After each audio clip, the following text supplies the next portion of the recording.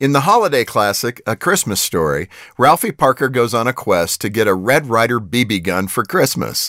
The problem is Ralphie's mother, and just about everybody else, who tells him no because he'll shoot his eye out. Christmas morning, Ralphie tears open his presents under the tree and finds nothing but disappointment. But then Ralphie's father points him to one final present, hidden behind the desk in the corner. It's the BB gun. On one level, A Christmas Story is about a boy in pursuit of a BB gun. At another level, I think the movie is about something much deeper and far more significant. It's about a father who becomes his son's hero by coming through for him when no one else could. Not even Santa Claus.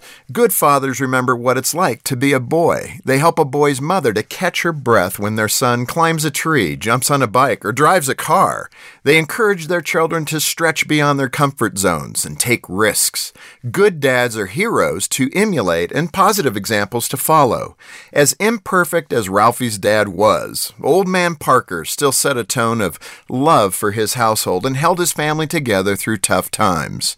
That uplifting theme isn't so distant from the original Christmas Story, the one where our Heavenly Father sends His only Son to earth in the form of a helpless baby and comes through for us when no one else can.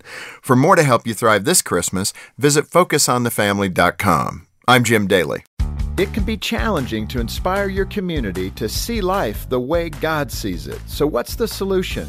Well, on June 15th, Focus on the Family is hosting See Life 24. And no matter where you are or who you are, you can be a part of this free event with speakers like Ben and Kirsten Watson and real stories about choosing life. See Life 24 will inspire you to translate your faith into action.